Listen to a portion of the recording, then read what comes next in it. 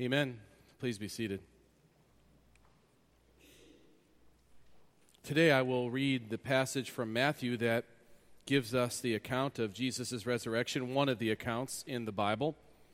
But our focus will be on Acts chapter 2 that I have printed for you. I'll read just a few of those verses as we begin.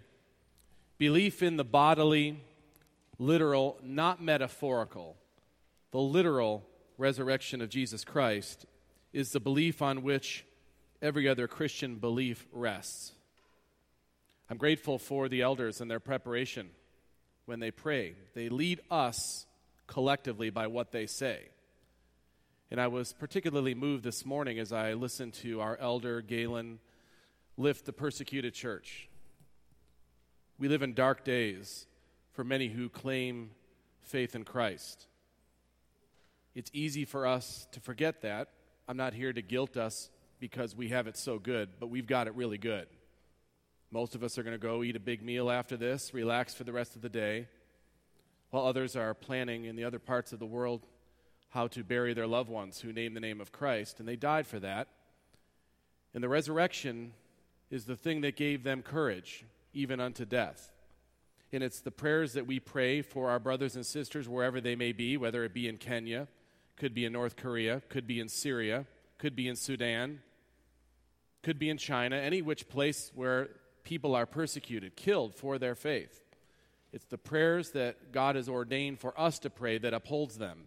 And be sure that we will need those prayers someday ourselves.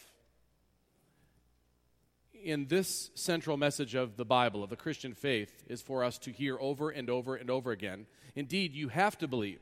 It must have been the central core doctrine that those saints held on to the end, knowing that their life would not end at the end of a sword or because of a gun. Here, Matthew 28 first, 1 through 7, where our hope lies. This is God's holy word.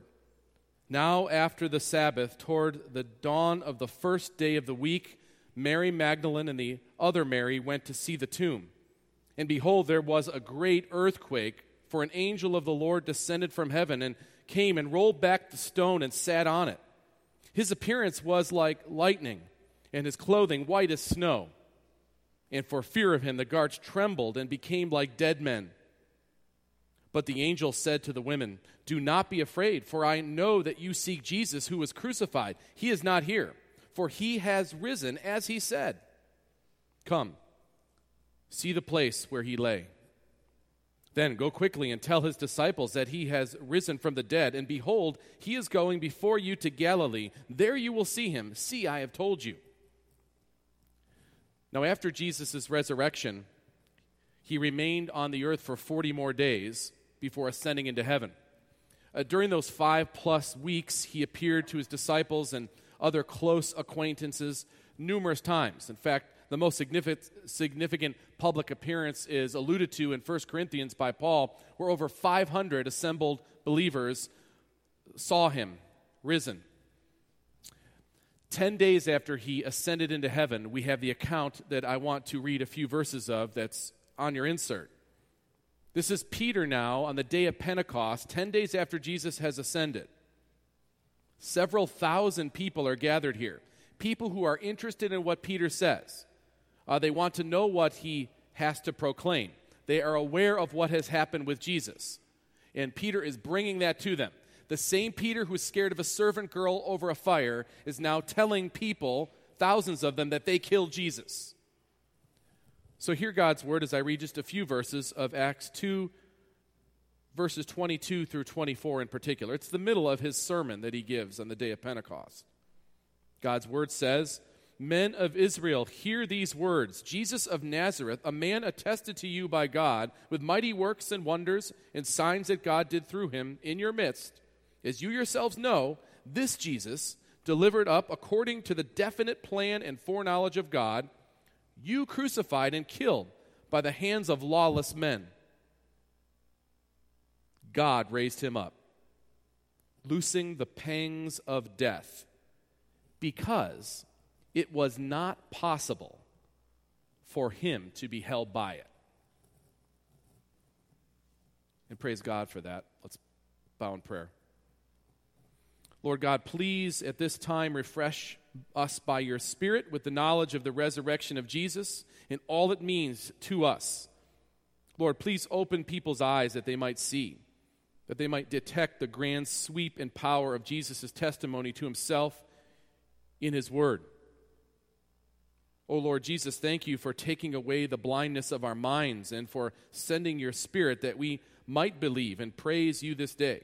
Lord, it is our true desire that everyone come to know Christ as Savior and Lord. I ask for your mercy and for your grace so that everyone here and everyone we know will bow down to Christ and say as Thomas did, my Lord and my God. Amen. It's Wilbur Chapman who wrote a hymn that we don't sing here. I'm not even sure if it's in our hymnal, but it's in popular tune again today. I've heard it on the radio, sung in different ways. Living, he loved me, talking about Jesus. Dying, he saved me.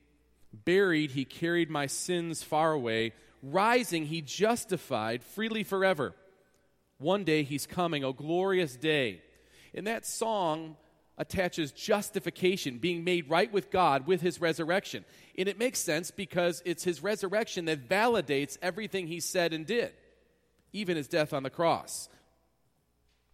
That's why in verse 24 of the passage that's on your insert, we find the central idea that I want to bring to our attention this morning. God raised him up, it says in verse 24, and it's what Peter preached, loosing the pangs of death, and here's the line, I hope you don't ever forget, because it was not possible for him to be held by it. Jesus could not be held by death, ultimately. I said Jesus cannot be held by death, ultimately, right? You know, when I was learning I was learning whether or not God was calling me to be a pastor. It was after my junior year of college. My former youth pastor was now a pastor of his own church in Pittsburgh, Pennsylvania, a small steel town that was the town was dwindling and the church was small, and the congregation was very aged. And it was regular to have several members in the hospital at any given time. So just as a regular pastoral duty and really habit, he would go every Tuesday to the hospital. Sometimes other days, there would always be some congregant there. Some of the people I never saw in church. They were always in the hospital. The whole summer I was there, and I would go with him and visit. And admittedly, I was scared at first. I hadn't been into a hospital at much at age 20, just a few times. And so I didn't really know what to do or what to say to people, especially people who were near death in many cases. A lot of these cases were very serious. And we would go in and we would pray with them, and I would listen to my pastor talk to them about the comforting words we find here and how ultimate these words really are for everyone.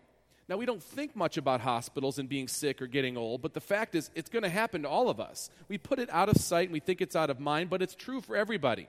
What would you say to someone who's that close? And I listened to him over and over share these truths and hear these saints talk about how these truths have grounded them and given them foundation at this time.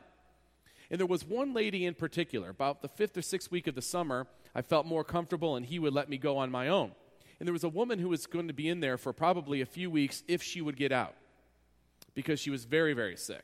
But she was a strong sister in Christ, and she would tell anybody she had an opportunity the gospel, and she would be very outspoken about it. Now, it was an interesting dynamic in this hospital. It wasn't far from a seminary that had long forsaken the truth of the gospel and the truth of the resurrection. They would send students to this hospital to be chaplains and go around and meet with people. I knew this was the case, but I never met one of the chaplains from there, and I always wondered, what would they say to somebody? If you don't believe the resurrection, what are you doing?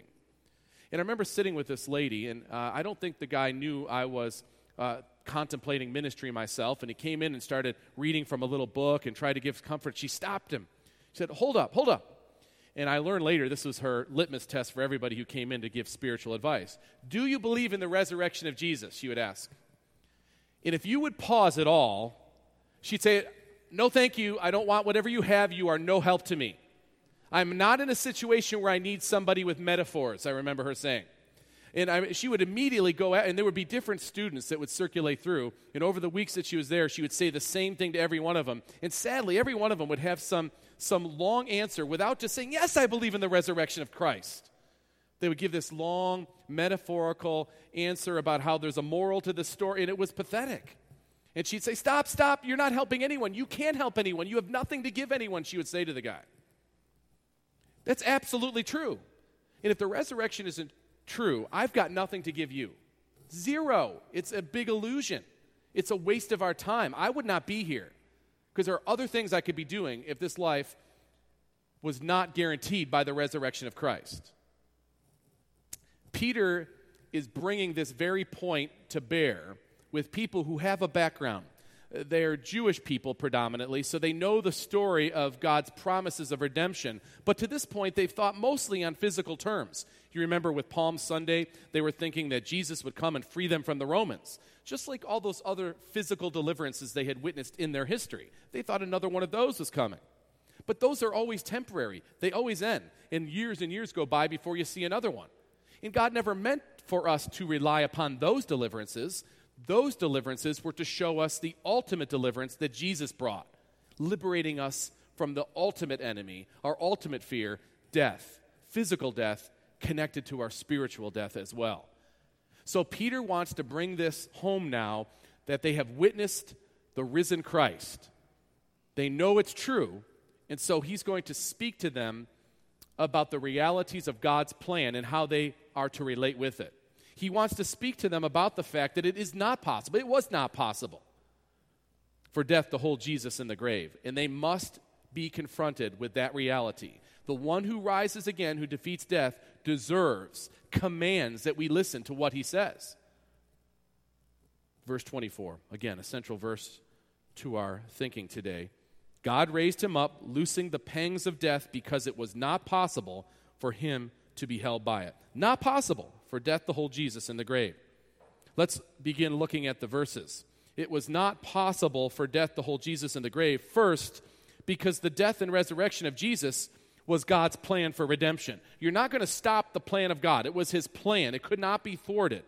For all the minute details that happened in Jesus' life, death, and then resurrection, none of them could have been stopped by any individual. As much as Pilate looked to be strong, or Herod, or the Romans, or the guards, or any of these people, they could not thwart the plan of God. They were actually tools of the hand and plan of God.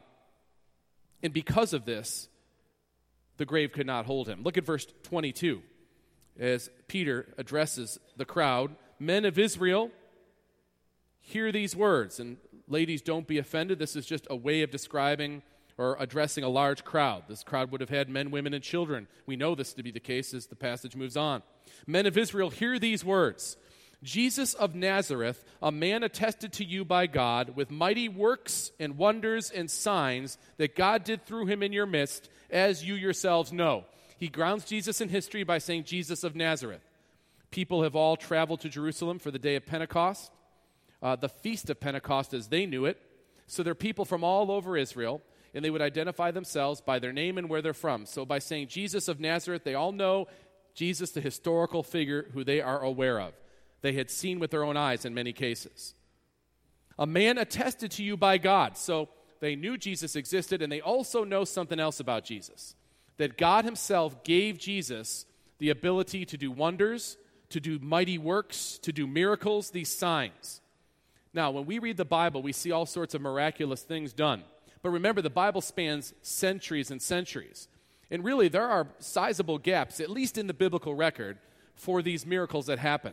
Then as you further analyze, say, the Old Testament and watch how God interacts and interjects himself into natural law and creates something that's a miracle, you notice that there are only a handful of people that God actually uses to do miracles through. He does many mighty things, but as far as individuals with these abilities, if you take away Moses, Joshua, Elijah, and Elisha, you're left with not too many other miracle workers. More miracles, but miracle workers. So these are four key figures all the Jews would have been aware of. Moses, Joshua, Elijah, and Elisha. But now you have Jesus doing all similar miracles to all these, and even ultimately being raised again from the dead. Clearly, Jesus is in an elite class. As they thought highly of these others who did these miracles, Jesus has to be at least in that class, attested to by God because of the signs and wonders he did.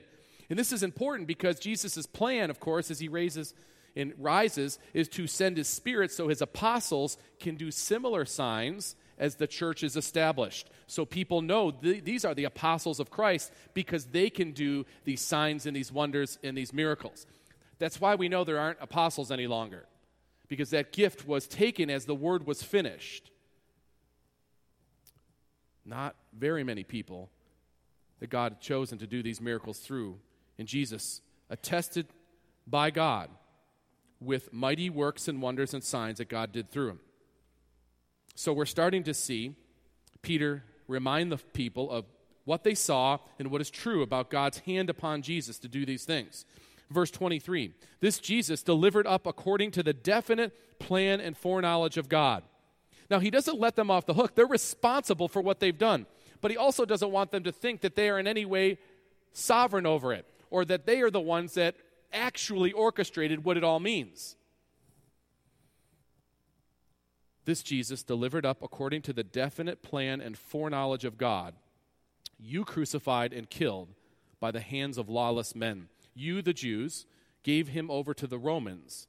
You couldn't even do it yourself, but you used lawless men, people who are disconnected from biblical revelation and the gift of the word. They used the Romans to do what they wanted to do, collectively as a people.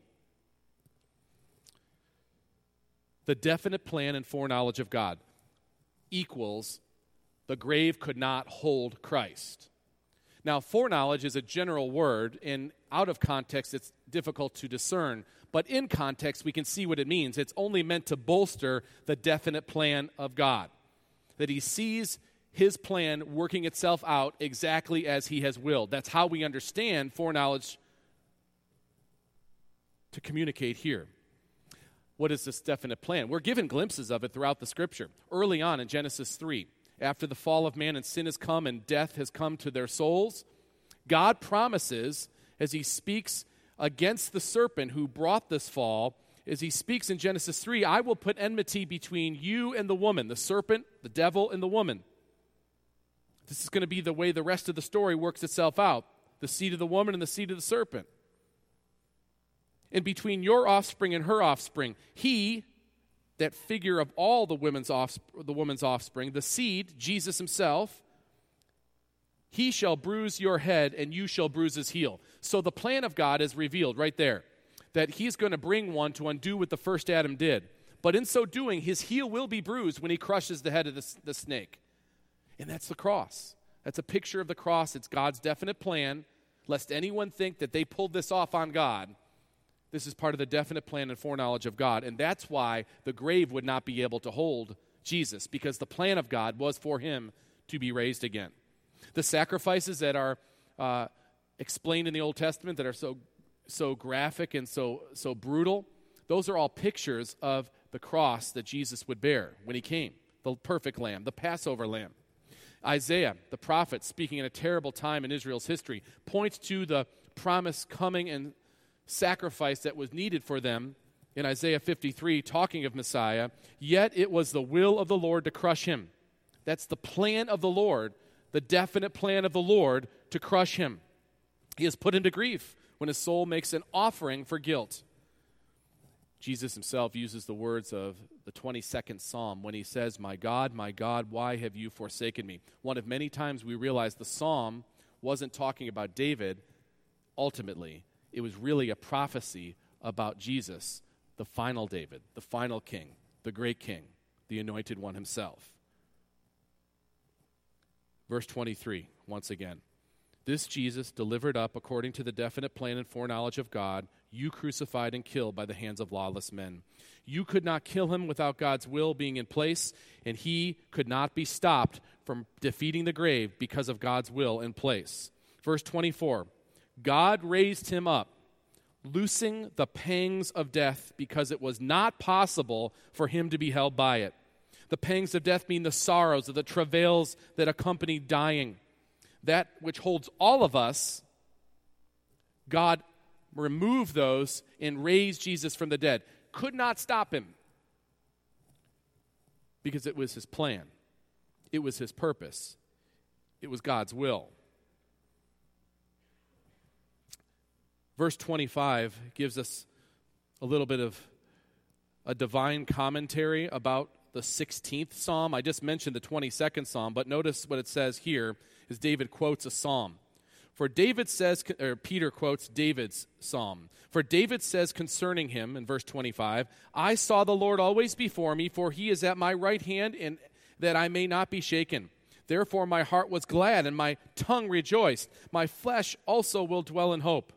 For you will not abandon my soul to Hades. So here's the prophecy of not leaving Jesus in the grave. Here's the promise to David, who knew that God promised to always have a king on the throne, ultimately fulfilled in Messiah.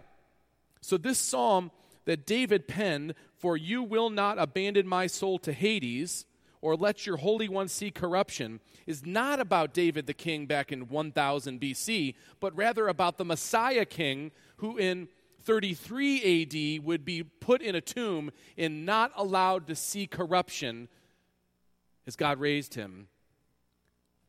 Death could not keep Jesus because it was the plan of God to raise him.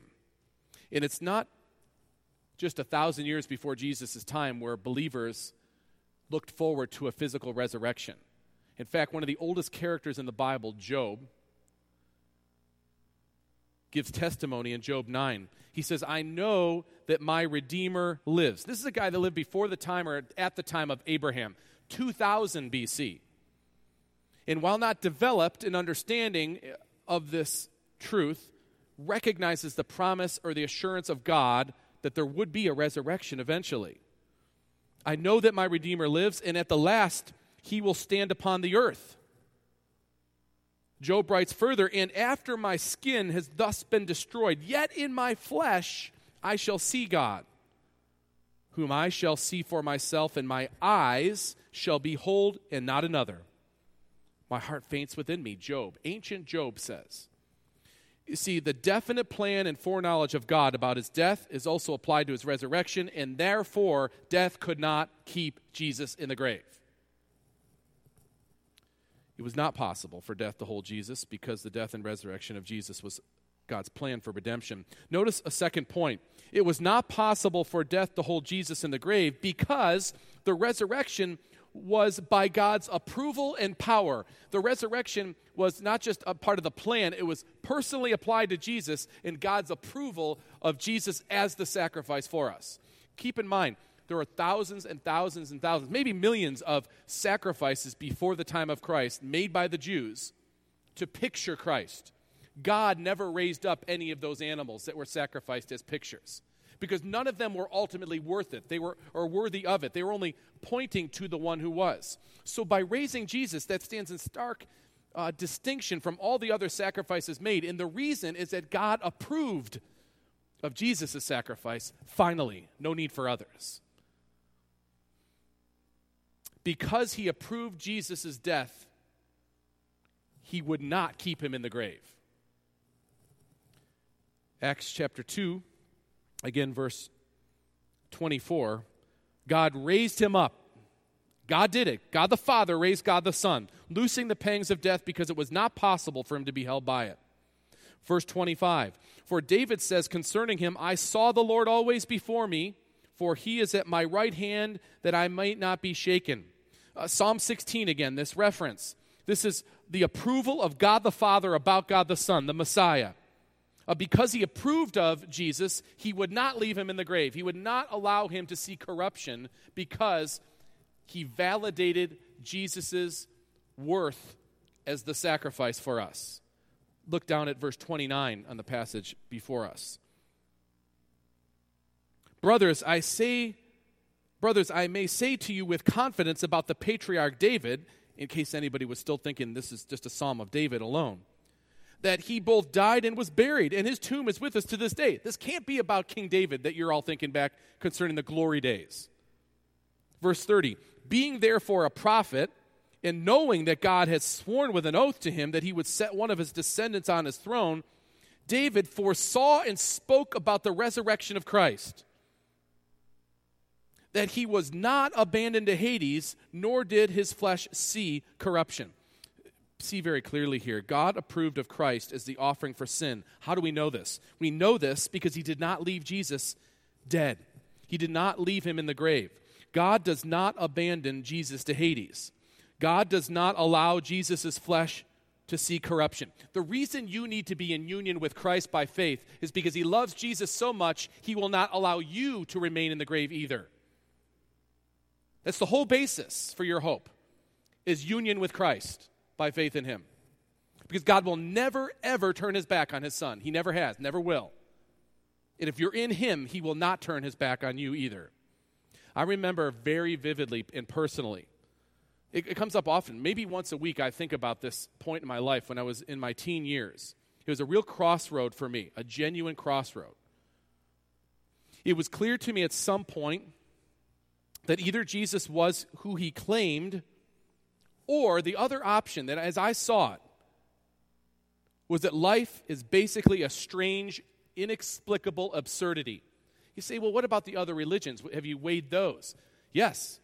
And that's the problem. You see, all the other religions, however they are shaded, come down to a human's alleged ability to follow a certain code to either be reborn and rebirthed, or reach some nirvana through this karma and all, or just simply some other religion's book with a code of ethics that you hope if you follow might make it. They're all basically some shade of that, whereas Christianity is very different than that. One does fulfill a righteous standard in our stead, and we're united to him by faith in him because of a gift given to us by God himself. It's so personal, it explains how God's justice can still be upheld and he can be gracious at the same time. And it's all based on a living Savior. If you don't have a living Savior, you just have another person making promises that don't mean anything because he's dead. So I still come down to the fact that it's either Jesus was raised again and it changes everything for us, or it's all an absurdity that we can't really explain. Because it wasn't enough for Jesus just to claim an ability to help us be right with God. There had to be a validation from God himself about Jesus and his authority. The resurrection is that validation. That's why it's central. The resurrection is proof of God's acceptance of Christ's sacrifice for us. Without his resurrection, Jesus is no real help to anyone. It is not substantially different from all the various religious prophets and gurus whose corpses still lay in the ground somewhere. I mean, would you trust a builder to build your house when they can't build their own?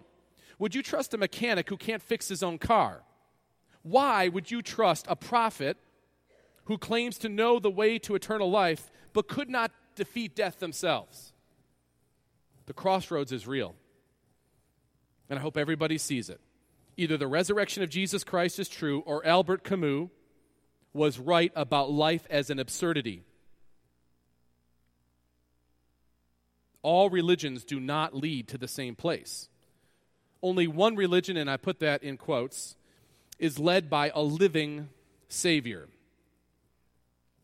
If he's not alive, how could there be real answers with other dead promise makers? If Jesus didn't rise, I say we should just all fake as much meaning about this absurd life as we can to pass our days and hope that it ends upon physical death. And a lot of people fill churches with that fakeness. They just go to it because they think maybe somehow it'll help them. I'm saying it won't help you a bit if Jesus is still dead. You're wasting your time. I would not use this as the way I fake through it. But if Jesus did rise, we should all do our best to tell every person we know so they can be saved from what awaits those who are not in Christ, the living Savior. I'm convinced by the eyewitnesses recorded in Scripture and in history, for that matter. And also, without apology, I'm convinced by what the Bible describes as an assurance from God's Spirit that Jesus did rise. I'm not bashful about this because I really believe it. I'm not blind in what I'm saying to you because I'm convinced of it. And I don't really gain anything by making you think it. Not personally, anyways. I'm not out to get people to follow so I somehow get richer by it or more influenced by it or gain some name for myself. In fact, I'm guessing at some point it's going to hurt me more than help me. I just know it's true. So this is why I put it forth to you. God raised Jesus by his power because he approved of him. If you want to be approved by God, you have to be in Christ. If you still doubt God's approval of Jesus, look at verse 33 of the passage on your insert before us in Acts 2.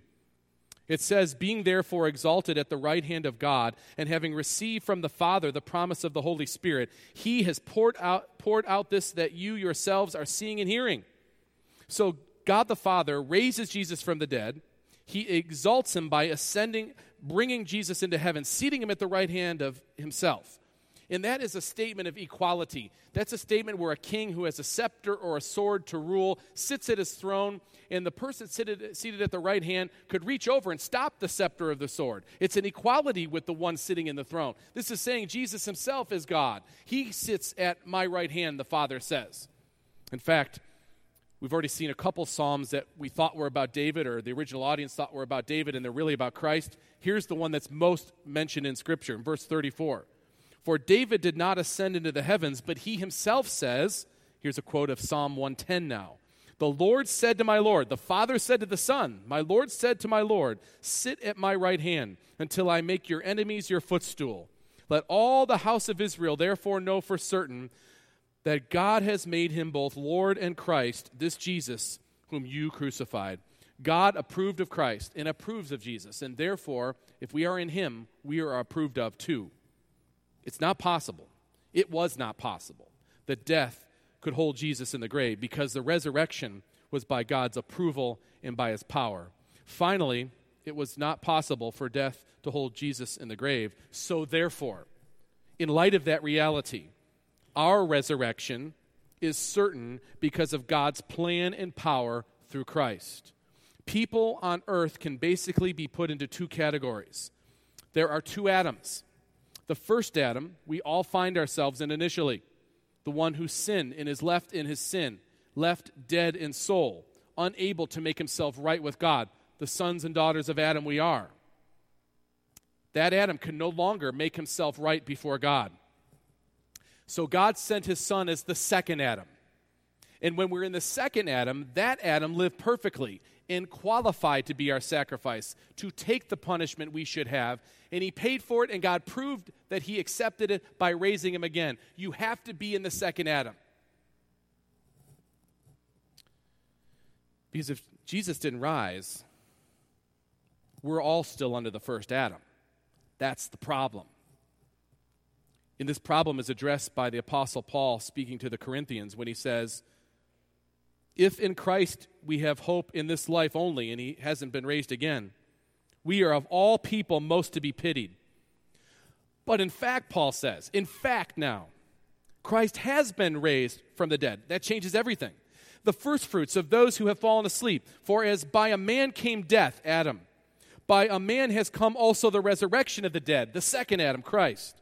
For as in Adam all die, so also in Christ shall all be made alive. But each in his own order. Christ, the firstfruits, the first one to rise again.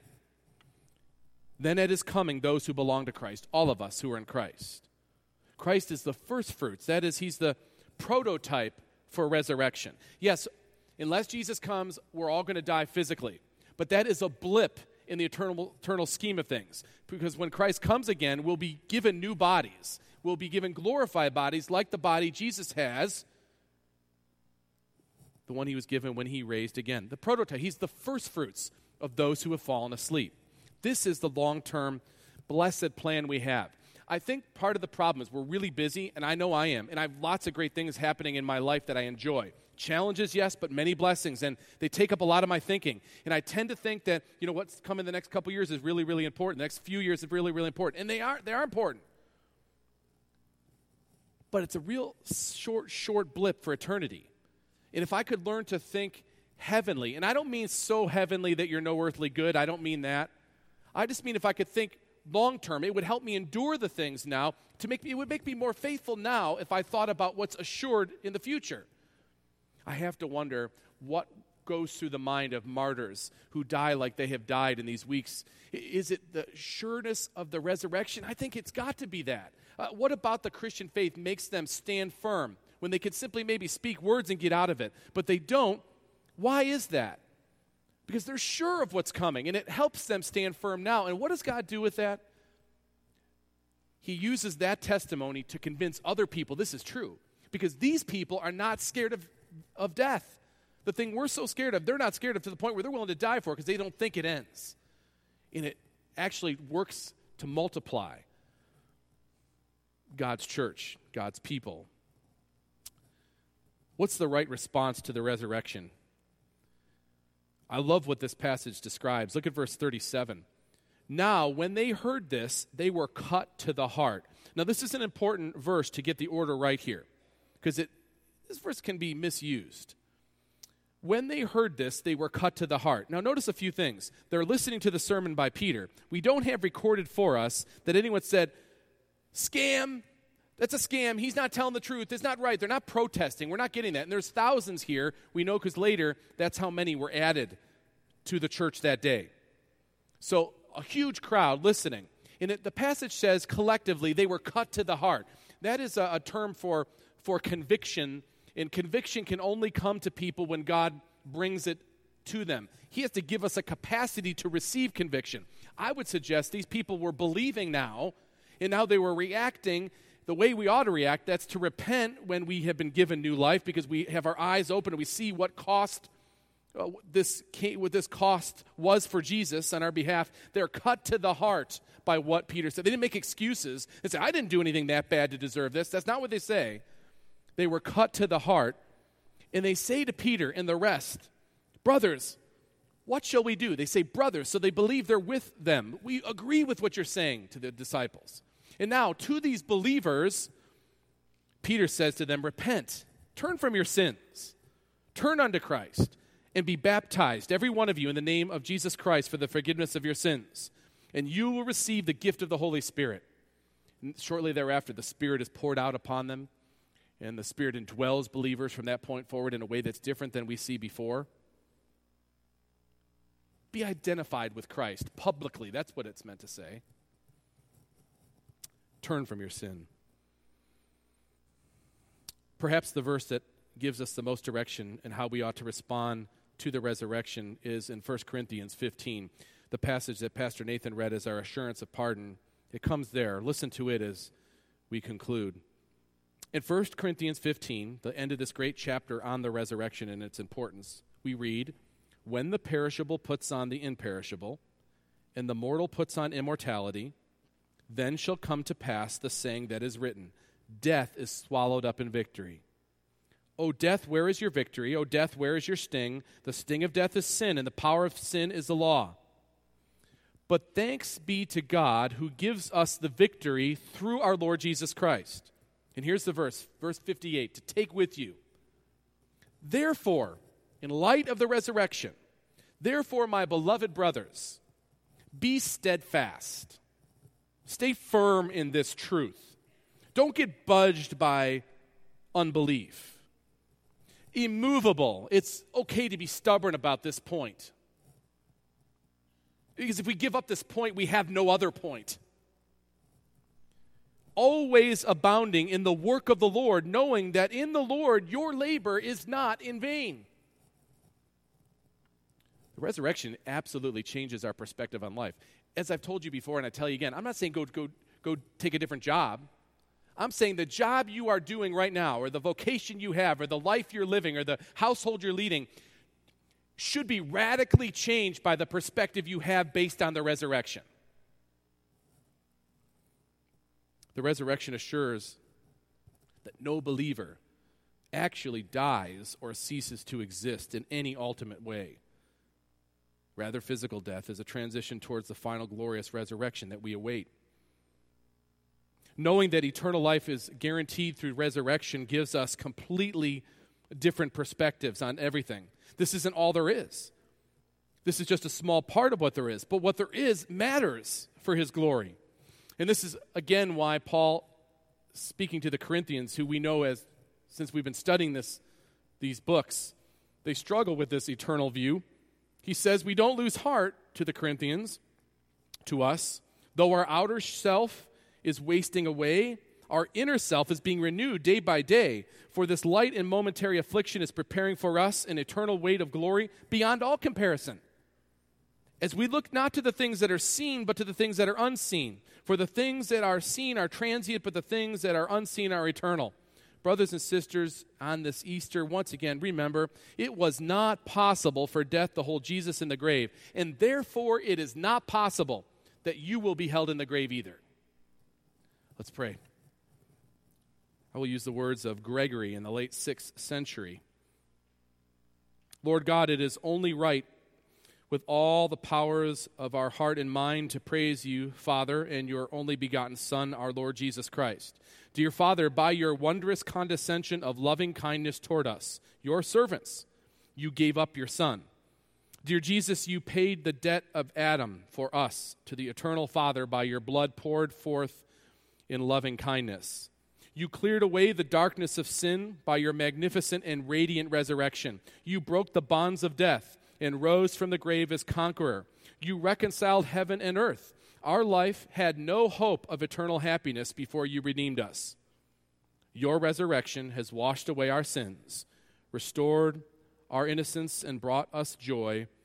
How inestimable is the tenderness of your love to us sinners. We thank you for this. Change us because of this. In Jesus' name, amen.